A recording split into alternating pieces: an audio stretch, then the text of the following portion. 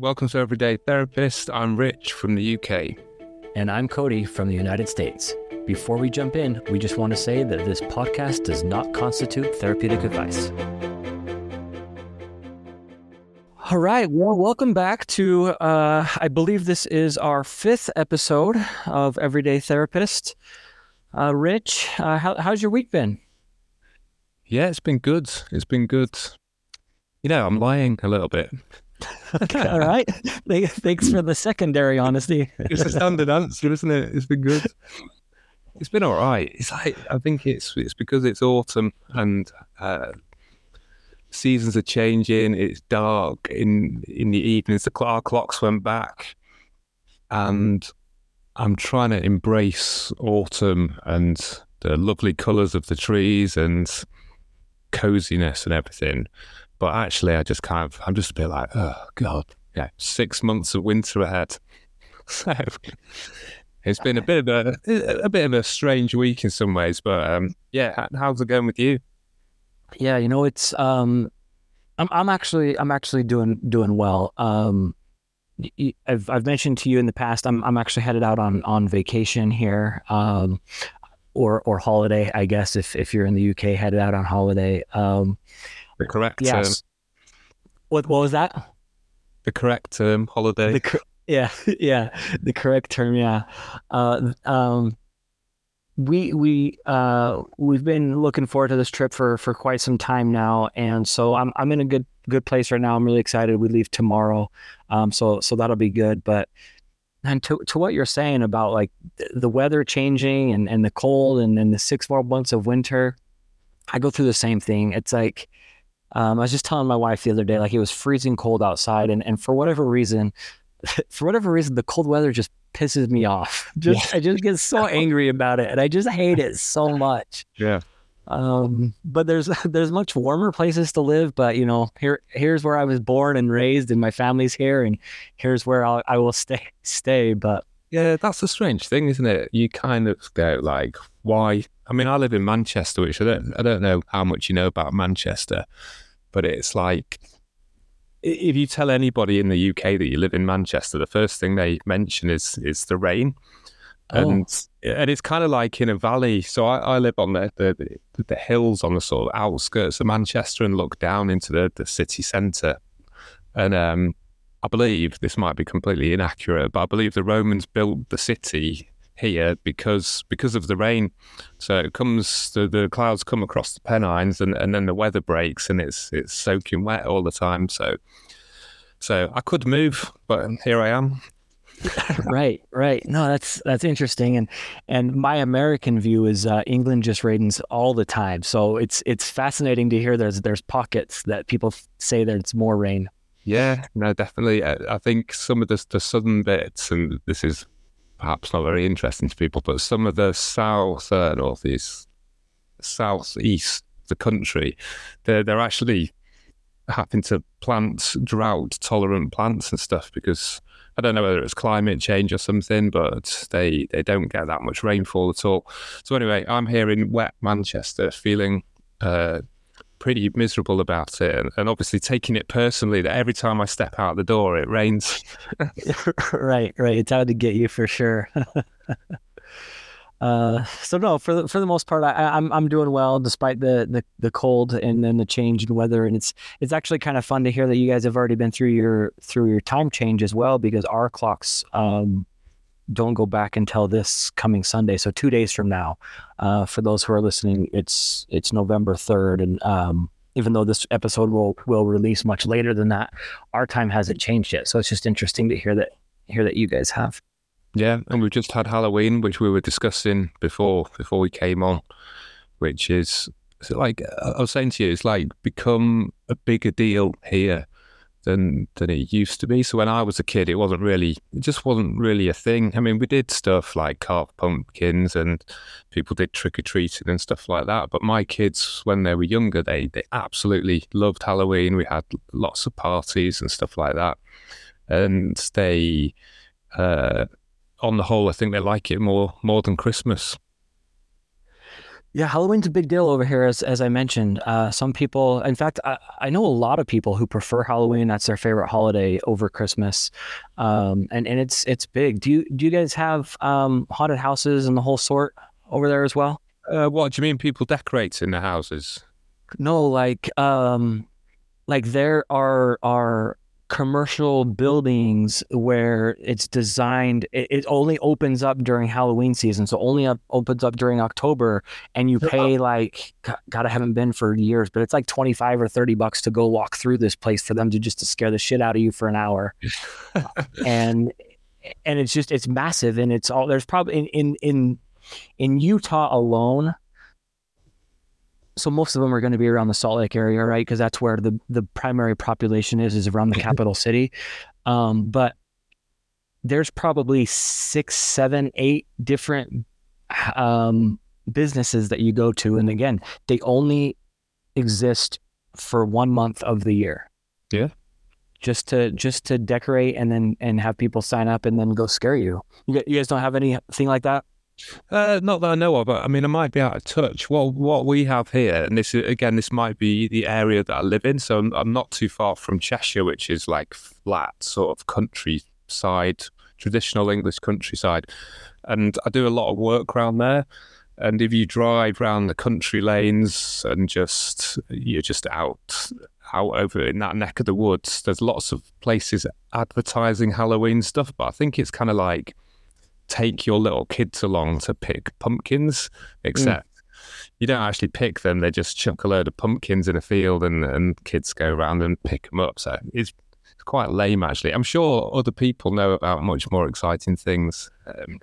But yeah, I've never come across those haunted house things. Interesting. Yeah. How about corn mazes? Do you guys do corn mazes?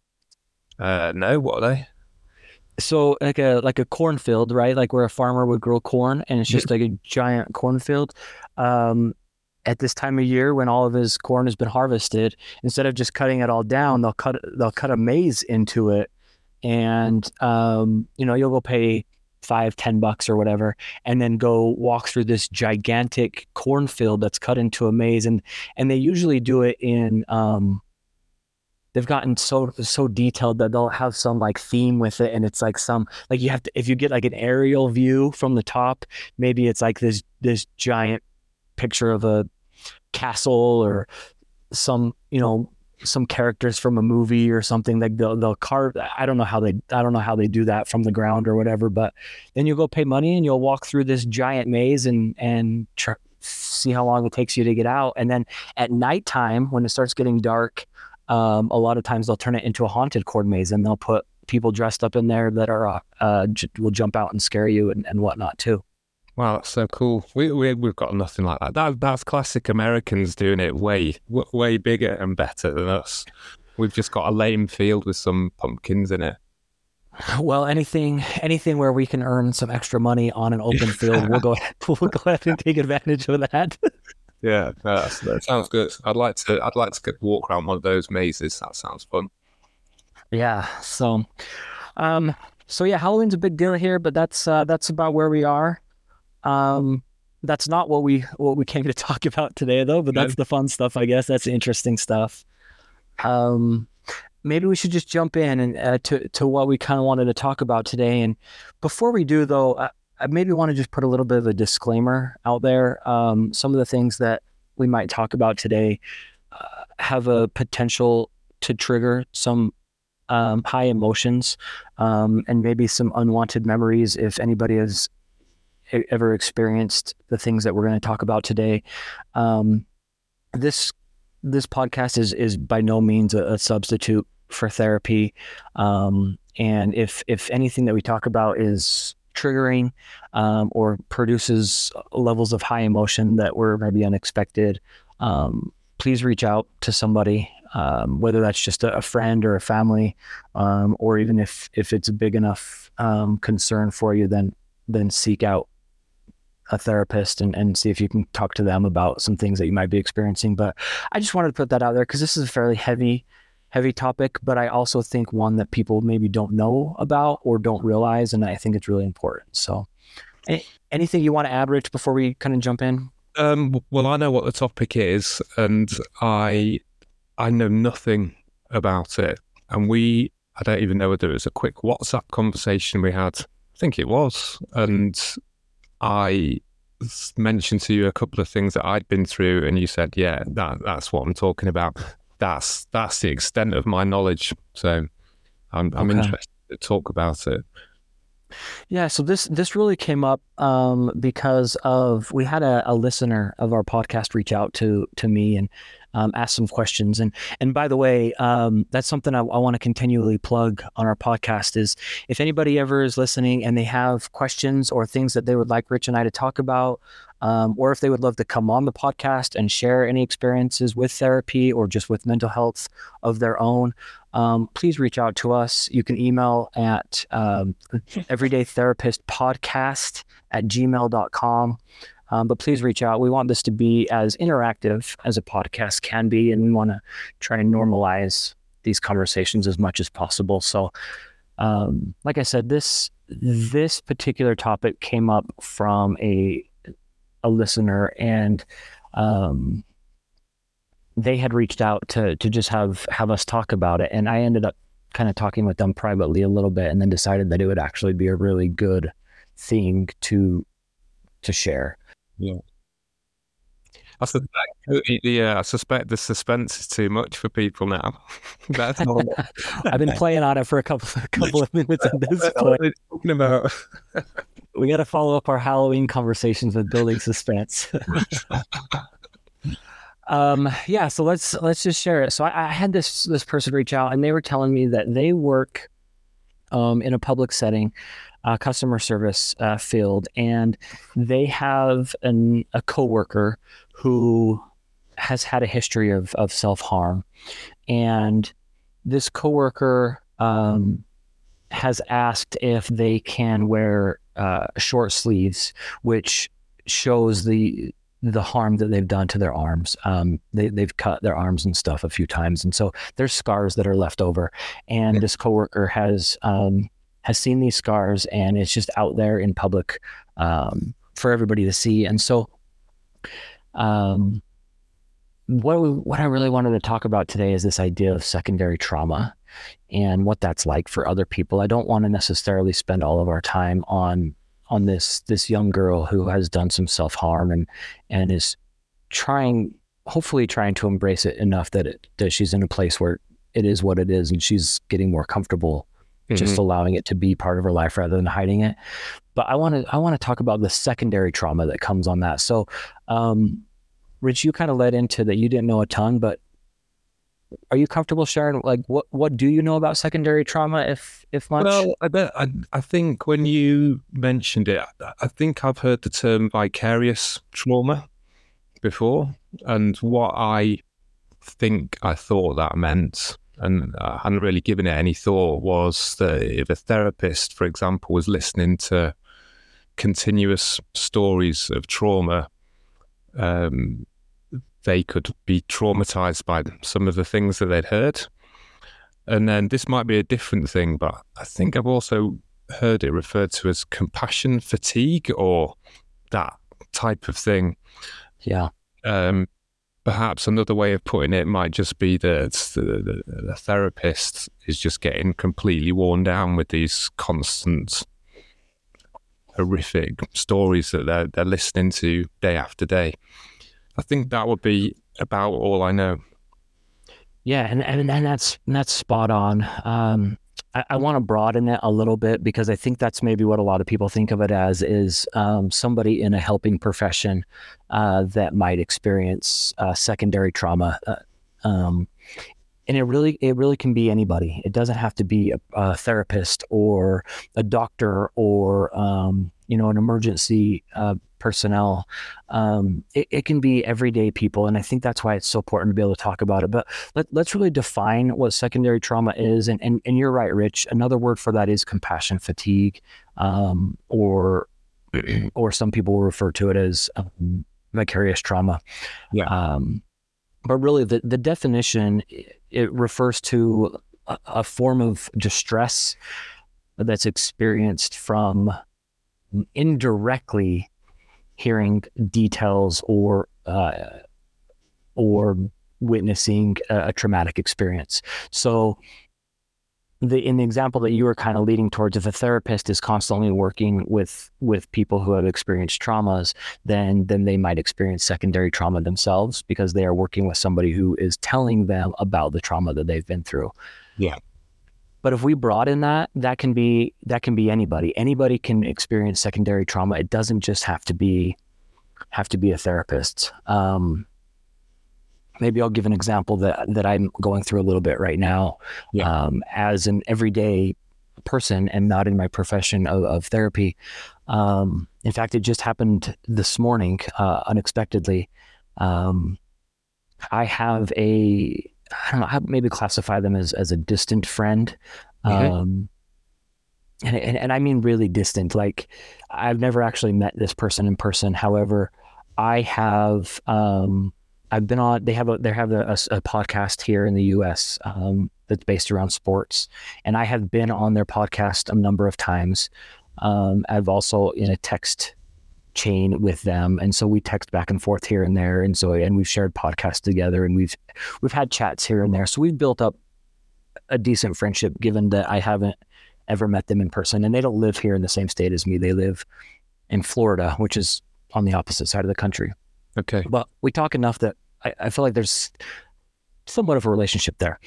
Anyways, I just found out this morning from their podcast, actually, that his wife has breast cancer, stage 2 breast cancer. Right. And again, I've never met him, but if I just sit with that for a minute, like, I feel a sense of sadness. I feel a sense of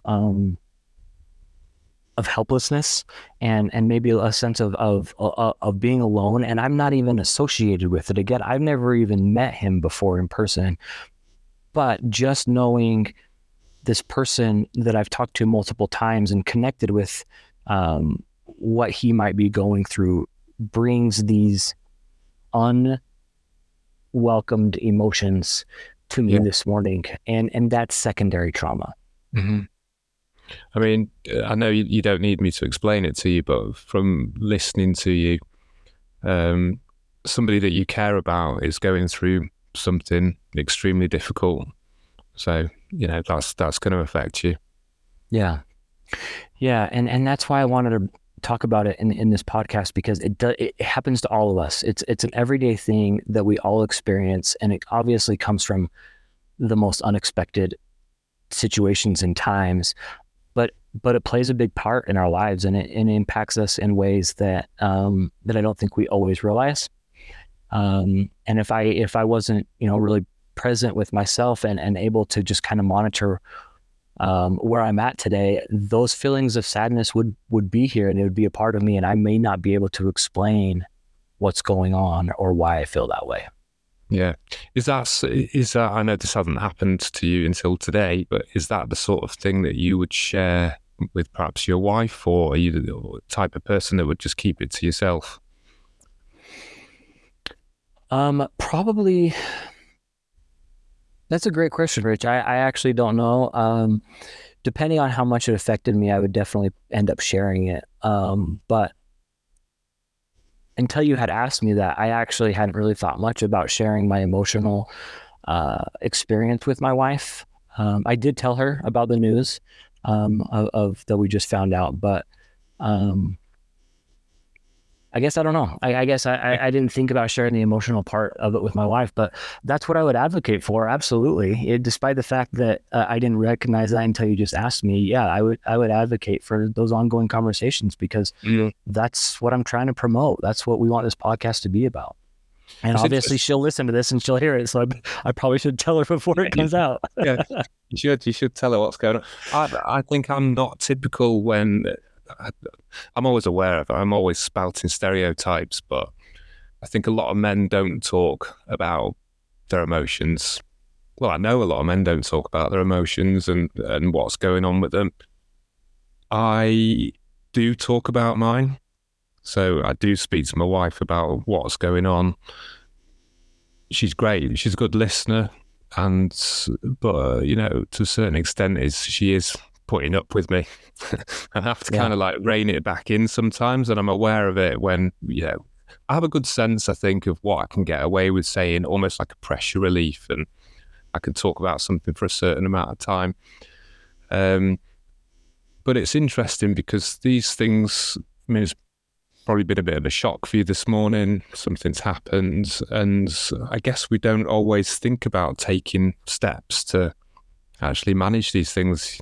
For me, I just naturally talk about things, but other people might not. It actually reminds me of something. It's just popped into my head. So years ago, I met a guy who was a police officer, but he was in a particular department of the police that dealt with murder cases, basically. So he wasn't a detective, but he used to go, if there was a murder, this is the simple version of it, if there was a murder, he would go and he would attend and see what had happened, and he would come across some brutal, shocking scenes, and he might be there throughout the night managing the situation and all this kind of thing.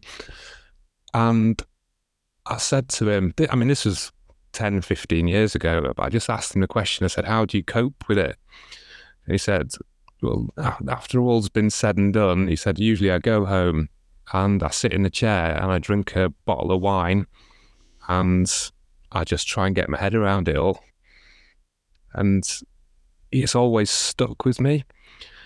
And I suppose you could think that's not a good way of dealing with it, but it was his way of dealing with it. I'm not making a judgment, by the way. That's just popped into my head as somebody who was suffering traumatic scenes, quite a lot, and that was his way of dealing with it. Yeah, and I think with that idea of that popping into your head, that's exactly why I wanted to put that disclaimer at the beginning of this, because I think that these types of conversations have that tendency to bring up stories and memories that we've not thought about in a long time, as well as how not just other people are dealing with it, but maybe how we've been dealing with it. And a lot of times it does lead to unhealthy habits, and not that necessarily having a drink of wine every night is unhealthy habit, but there's probably a limit to when it crosses that unhealthy barrier. And if we're not careful, sometimes those barriers can be crossed before we're ready, and before we even know. I guess we're never ready for it to be crossed, but before we know it. I wonder, Rich, if this is maybe a good time before we keep talking about experiences, or I mean, I have some others that I would like to share to help show where this can come from. But I wonder if maybe we should talk about some of the symptoms that people might see, or experience. So I think most people are probably fairly familiar with PTSD, post-traumatic stress disorder. And they probably know the very common symptoms that come from that. Emotional dysregulation, maybe flashbacks, having a hard time being able to sleep, things like that. And secondary trauma is pretty related to those same symptoms. You may not have PTSD yourself. You could, because again, you're not the one who experienced the trauma, but being a person who hears about the trauma from somebody else, whether that be a friend or the news or anything, if you're hearing about this traumatic experience, you can develop very similar symptoms to PTSD. So let me just kind of run through some of these, it's just so people can recognize what they might experience. You might have some unwanted or painful memories come back up from time to time of stories that you've heard in the past.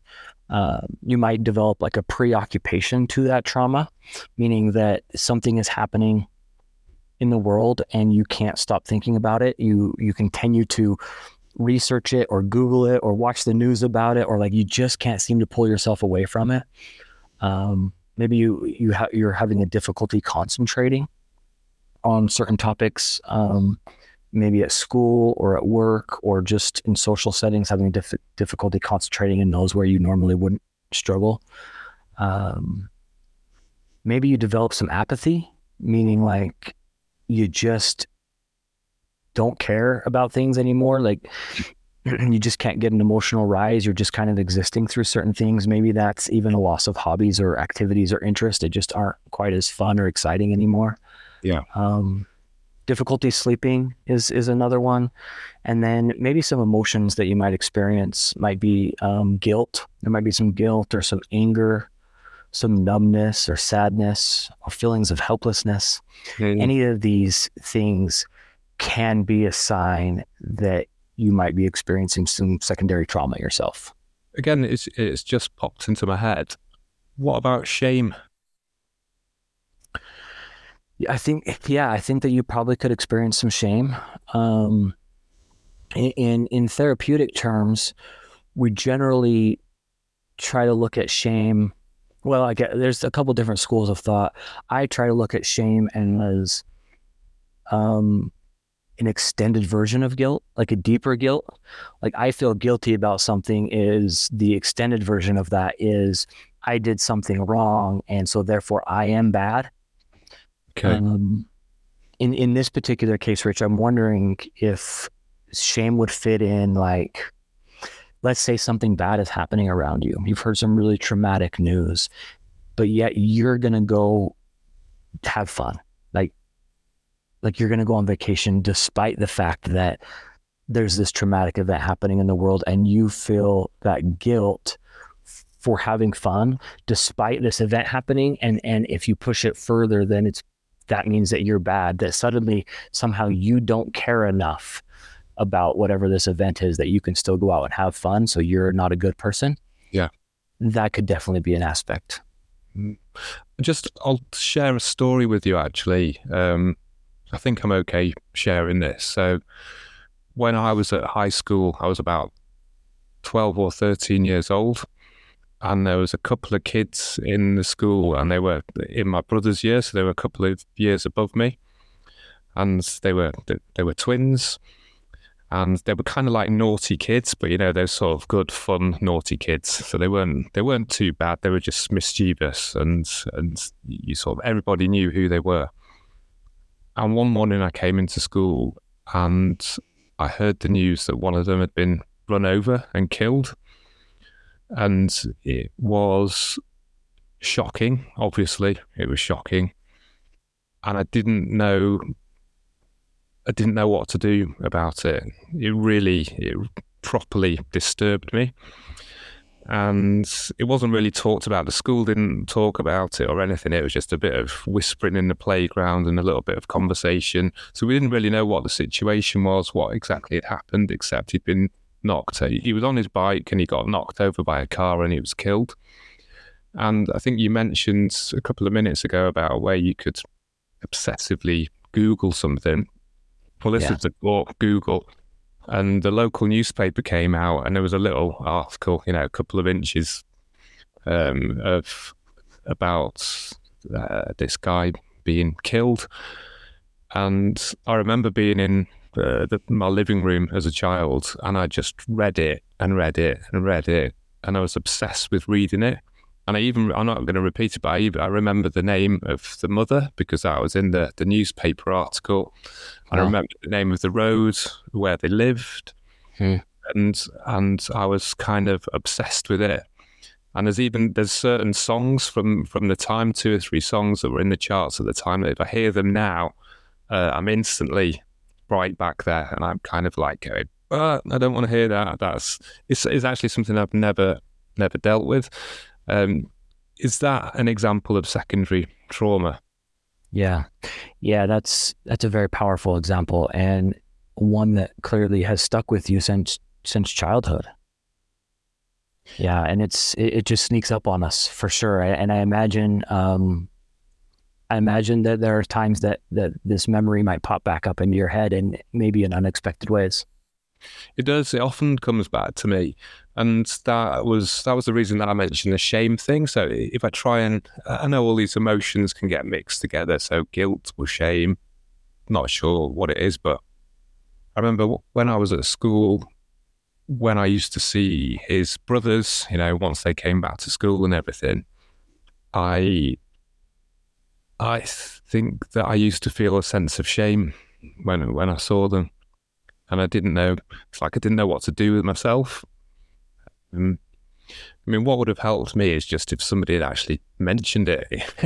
It's like different times back then, and nobody, everything was probably just swept under the carpet, and it certainly wasn't mentioned in a school assembly or anything like that. So I guess I wasn't the only one that was affected by it. Yeah, I imagine that there's a lot of kids that were affected by it, and it's nice to hear that in some ways you might feel like over there's more conversations happening around incidences and whatnot. I think over here we've grown in that area too. I think that it's becoming more acceptable to be able to talk about traumatic experiences that a community might go through, such as that. But I also think it's very similar to what I just shared. Like I hadn't even thought about sharing with my wife my sad feelings of this friend and his wife with breast cancer this morning. I know that there's still a large portion of people who might go through a traumatic event like that in a community and still feel uncomfortable sharing what they might be experiencing. Yeah, and I think that also people don't always know how to, if you go and try and talk to somebody about something like that, people don't know how to receive it. They don't know how to listen to that. And that's fair enough. Again, that's not a judgment at all. It's kind of, if somebody just launches something on you, this goes back to what we talked about in earlier podcasts, I suppose, which is, vulnerability and who you actually having those conversations with. I'm so lucky because I talk to my wife about a lot of stuff, and I appreciate that, there's probably a lot of people aren't in that position. They just don't have that type of relationship, and maybe they don't want that type of relationship. So I'm extremely fortunate. And in my family, perhaps it's because of the way I am, I do encourage my children to talk about whatever they want to talk about. And sometimes I know if they've been through a painful event, I actually give them a nudge about it, maybe a few months later, and say, I don't just pluck it out of the blue, but if it comes sort of near where we could have a conversation, I might just mention it and say, how are you feeling about all that? And often they tell me, and tell me quite extensively how they're feeling. Yeah, that's great. And I think one thing that's so important is this is just, I love that you were able to share that example of what happened in your community, just with a car accident, because it is just everyday life situations that just come up. There's some things happening all over the world right now that lead into this secondary trauma. But starting small with like the small community with this car accident, right, and how it affects this particular school and the community around it, and even things like, I don't know if they do this in over there in the UK or not, but a lot of times if somebody dies in a car accident over here, you'll see a memorial on the side of the road. And people, okay, good. So they do that there too. So people will just put up, like, not like a professional memorial or whatever, but people will put up balloons and little memorial things. And even seeing things like that are potential triggers for secondary trauma. Seeing that somebody may have passed away at this particular intersection or this area of the road and things like that, that affects communities. Here in the US, we have just, this one's hard for me to think through and talk about, but we have just tremendous amount of school shootings here. And I don't want to get into any of the politics or any of that, but I feel like our whole country is having secondary trauma to this ongoing problem that's just lasted for a decade or longer now. And even it's even just it's the secondary trauma from hearing about the schools and other peoples all around the country that have experienced it, but also the fear of sending our kids to school every day, wondering if it's going to happen there. And I think we're all going through that over here. And then even on a bigger scale, I think about the war that's going on in Ukraine. I think about the war that's going on with Israel and Palestine. All of these things produce secondary trauma. And again, you don't have to know the people literally at all. I don't know anybody in the war in Ukraine or Israel or Palestine, but if you just pay attention to the details that's happening and what that experience is like as a human, it has impacts. And that's why I felt like this was such an important episode to cover, because those two big things are happening right now. And in addition to all the small community stuff. Yeah. Again, this has just popped into my head, and this isn't secondary trauma. I don't know what this is, but in our country, and again, maybe this is just my family, so apologies to the rest of the UK, but when I was growing up, it was actually called the 9 o'clock news back then. It's actually at 10 o'clock at night now. But religiously, every evening, my parents would sit down and watch the news, and my grandparents would do it as well.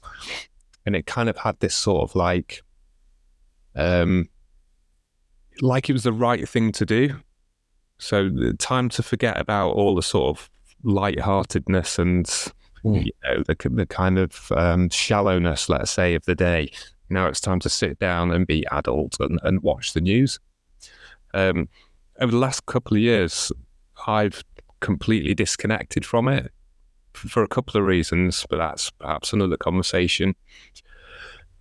I have almost started to become offended by people sitting down in their comfortable homes and putting their feet up and winding down for the evening, preparing to go to bed, and watching terrible, unbearable horrors on the TV, and then announcing things like, it's terrible what's going on in Ukraine, or it's terrible what's going on in Palestine. And for me, it almost undermines completely the severity of what's going on. Now, me personally, as I've got older, I think I've just become more sensitive, and I find it traumatic to watch stuff like that. Yeah. So I tend to turn away from it. I mean, the downside of that is I'm quite ignorant about what's going on in the world. I mean, I tune in a little bit, so I'm not completely ignorant. But I see this, like, all these wars and climate change and all this big stuff every evening, just being announced by the BBC. It is mainly here, and it feels like it's like daily inoculations from trauma, and it's like it's not real at all. So when it gets to that stage, I don't know, I just kind of feel that there's something not right about it to me. Yeah, I'm having a, I don't know if this is a realization or what, but it just kind of coming to me as you're speaking. I know that anxiety, people that report anxiety symptoms are up. People that report symptoms of depression is up. Mental health concerns are up. All of these things are rising faster than maybe the field can handle and the field can take care of. And maybe this is an aspect of that, Rich, with you just bringing that point up. Like, all of this traumatic news is so readily available all the time. We can get on our phones, we can turn on the radio, we can just go out in society, and it's all around us, almost unavoidable, right? To some degree, like, we can not watch the news at night, but certain things are still things still creep in from friendly conversations or just living normal everyday life. And just with you mentioning that, it's kind of making me feel like we are probably all experiencing more secondary trauma than is being talked about, than is being realized, and it's maybe a bigger deal than just than like we have named a couple of instances where it could come from, but maybe it's just prevalent, and maybe it's just what we're all experiencing, and having these conversations is maybe more important than I thought even originally before we started this episode. It's difficult as well because you could have conversations and about what's going on in the world and the sort of traumatic nature of the news. Does it help? I don't know. Maybe it does. In some ways, you perhaps share how you feel about it. I think the difficult thing is, so when it comes to talking to my children, for instance, and I think of my youngest son, he's 14 at the moment, there isn't really anything that you can say that, well, you've got a choice, haven't you? You could lie about it and pretend everything's okay, and that's damaging in one way, or you could tell them what is actually going on, and that's damaging in another way. So it's like, I think I'd always rather go for the truthful one, even though it's hard to take. Yeah, that's such an interesting aspect for parents, right? Like, how much do we tell our kids, and how much do we not tell our kids? My wife and I have had that same conversation 100 times, especially with the school shootings, right? Like, how much do you talk to your kids about what's going on? Because you don't want them to feel scared to go to school, but unfortunately it's reality here. And quite frankly, they're doing active shooter drills in school, every quarter or regularly, trying to prepare for what that looks like anyway. So conversations are probably better. The other thing is just just societal stuff in general. Like, it's whatever's happening in the world, it's important to talk about it with your kids, but probably every family has to determine to what level and what that looks like and what their kid can handle. Yeah. It's impossible, isn't it, to know the right thing to say to children? But I think what I've done is try to avoid certain conversations, but I've always tried to have this thing. I'm talking about the world events here in the news, but if I'm asked a question by the children, by my kids, I'll always try and give them a truthful answer. And I know if I'm lying, because I kind of get this feeling of they know it as well. And I think that you basically just digging a hole for yourself. They're just looking at you going, "Dad, what are you doing?" They're not stupid, are they? No, just out with it. Yeah. So for sure. It's a really difficult one, but just slightly changing the subject a little bit. Sorry if you can hear my dog barking in the background, by the way. It's all right. All animals are welcome on this podcast. Yes. he's actually about to go out for a walk, I think, so that's why he's done a bit. But with all this mental health epidemic that we keep on hearing about, and I was listening, I can't remember the statistics, but there's some awful statistics coming out of the US and the UK about the rise of depression and anxiety and all this kind of thing, and what's at the root of it. And I was listening to a podcast the other day. I've forgotten the name of the guy, but he was talking about basically mind body sort of thing, and he was saying all mental health is metabolic. It's like a metabolic disease. And I was like, that can't be right. That's just completely crazy. But anyway, 2.5, 3 hours later of this podcast, you thought, oh, actually, he's got a point. And the very rough idea behind it was, he wasn't saying that you become schizophrenic because you've eaten too much sugar and carbs. But what he was saying was that if you have experienced traumatic events and some other inputs that perhaps have given you a mental illness, this can kind of like snowball over time. And then one way of improving symptoms for certain mental health issues would be to look at diet. So it's this whole other rabbit hole to jump down. And then interestingly enough, I know we were going to talk about secondary trauma. I put that into YouTube and Gabor Mate came up. I don't know whether you know that guy. Yeah, he's the author of Well, I can't. Something with ghosts. Uh, well, I guess that's going to be irrelevant now because I can't think of the title of it. But A good art. but yeah, he's an author. He's written a book. He's pretty popular. Anyways, Yeah, I mean, I don't know him enough to know what I think of him, I must say. But he talks, I mean, he's actually a medical doctor. And then he was talking to a bunch of psychotherapists about trauma. And he was talking about the whole mind body thing. But then he was taking the other view of it, which is actual physical diseases and things like this. They are actually because of how we live our lives and what's happened to us in the past. And then he's talking about trauma and small t trauma and big T trauma. So this week that has completely caved my head in because as you know, I'm a trainee counsellor, psychotherapist, and I've really been thinking about the mind.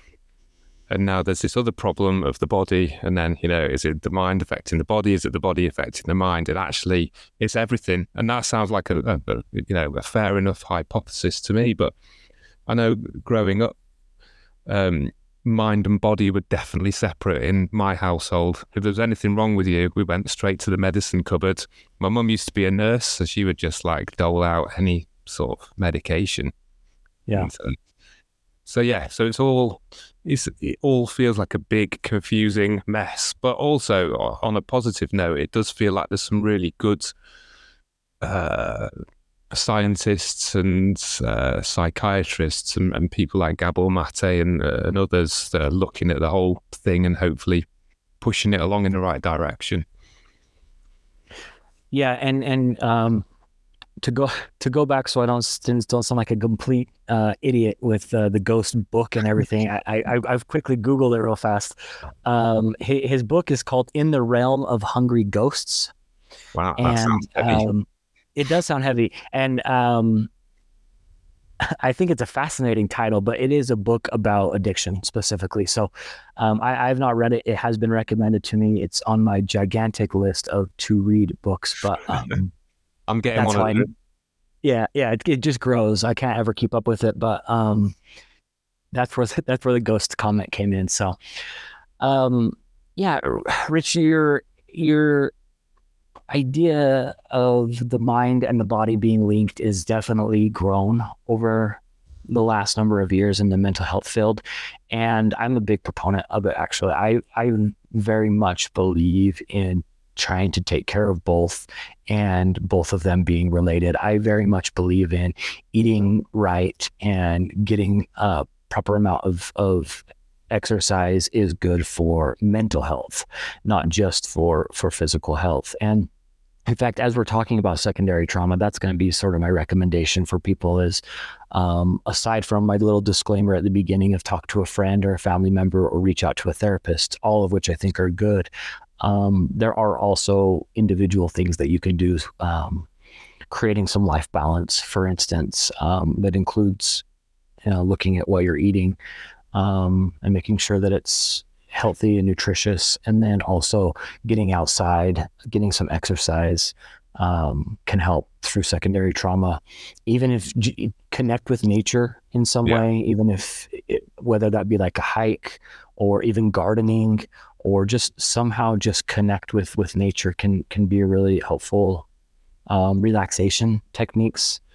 Yeah. Whatever that looks like, a bath, read a book, cuddle up in a blanket with a hot chocolate or a coffee or something like that.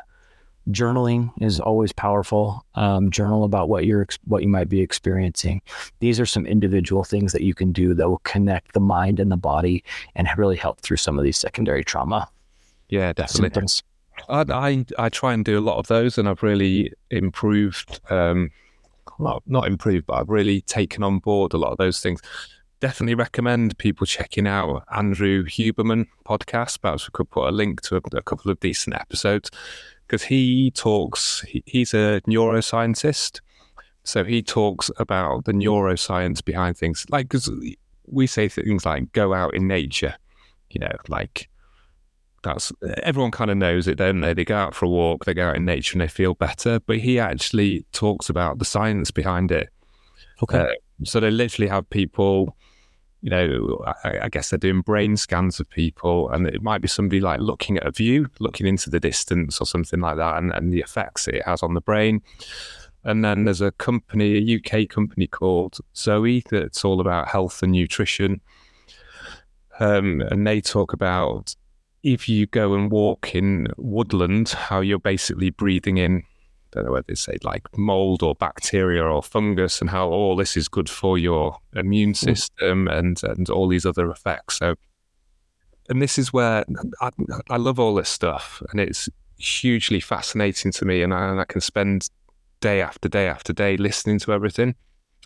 This is not that relevant in some ways, but I've embarked on trying to have a career in something along the lines of helping people who are suffering. That'd be the simplest way of putting it.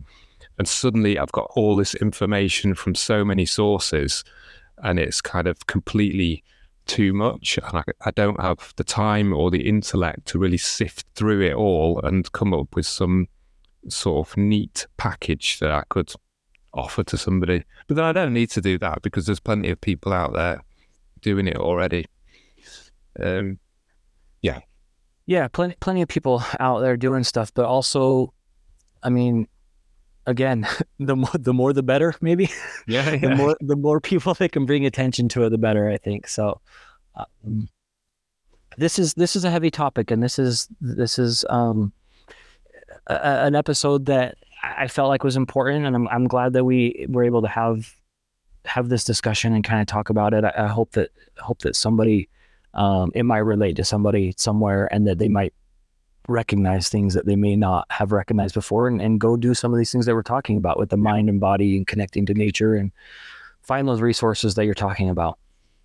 Yeah, and also, I know we bang on about this, but just actually potentially going out there and getting some help from a therapist. I think the problem is, and I would put myself in this category, is that you can think some of the things that have happened to you and some of the recurring negative feelings that you have are kind of trivial, because it wasn't like a big T trauma, which is one of these things that one of these phrases that people use. But if it is affecting you on a daily basis and having, a negative impact over time, then it's definitely working. And I need to practice what I preach here, because I haven't actually sought any help whatsoever. But I definitely know there's stuff that I just think, it just comes up year after year, and it's like heavy stuff that affects me and makes me change in the physiological sense. I kind of like feel like horrible about a certain thing, and I think, really, I'm really going through this again. Like, I literally think about this like 3-4 times a year, and I know I haven't dealt with it. I don't know how to deal with it. But then perhaps it's a typical bloke thing. I kind of think, well, I'm doing all right, and I'll just kind of get on with it. So I guess I'm lucky, but I think if it's a step beyond that, you really need to go and get some help.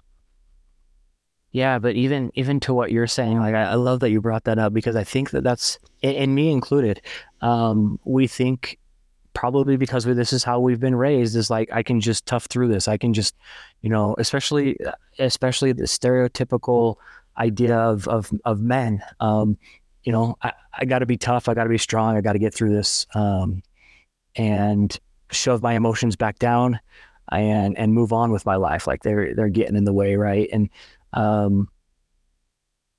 just want this message to be that all of these things are normal, and everybody experiences them. And if it keeps coming up, like for you, how you said it keeps coming up, a few times throughout the year or every so often, and you kind of start down that shame talk of not this again. I don't want to do this again. Yeah. Like, all of that is normal, everyday situations, given the trauma that's all around us, and maybe we have some secondary trauma, and it's just coming up. And the more that we can accept that's part of our humanness, I knew I had to get humanness in here somewhere in this episode. The more that we can accept that's part of our humanness, the less we have to beat ourselves up because we experience it. This is probably too big a philosophical question, but do you ever just think, like, why are humans just so bloody complicated? Why can't why can't I just get up in the morning, have breakfast, go to work, watch telly, whatever, and just be normal like a dog or a cat or whatever. Yeah, Like, it's just like it's a battle, isn't it? It's just like, oh my god.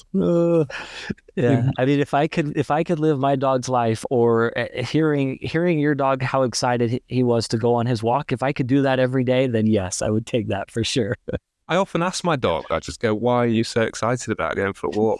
I look him in the eye and just go, it's just ridiculous. It's just a walk. But then, I'm obviously the one that's got it wrong. Right. He knows the right way to do it. He does. Yeah. Well, Rich, that's all I had for secondary trauma. Anything else that you feel like is important or that you want to add? I just want to add, I think that if you're doing all those things, well, number one is you should definitely try things like getting out in nature. And I know it's like a really controversial topic in some ways, but just looking at what you eat if you're suffering. Because I've heard, and hopefully we'll get into this as the podcasts go on, but I've heard people going to see a psychiatrist because they're suffering from some pretty serious mental health issues, and they've been advised about their diet. Yeah. And 6 weeks later, they're fixed, pretty much, completely changed their life. And actually, they didn't have a mental illness. They actually had the diet problem. So I would say I'd really encourage people to, because I'm not an expert, obviously, I'd really encourage people to get out there and do their own research and look into nutrition and getting out into nature and exercise and look at all the science behind it, because it's fascinating, and there's lots of good podcasts out there. So, well, I'll definitely put a link to Andrew Huberman because he's a wealth of information. Yeah, definitely. We'll add that into the show notes, and maybe I'll even add some things that you can read about secondary trauma as well if you want to further look into it. I think that would be a good idea. So, all right. Well, then if that's it, I guess that is the end of our episode, and thanks everyone for listening. Yeah. All right. Take care.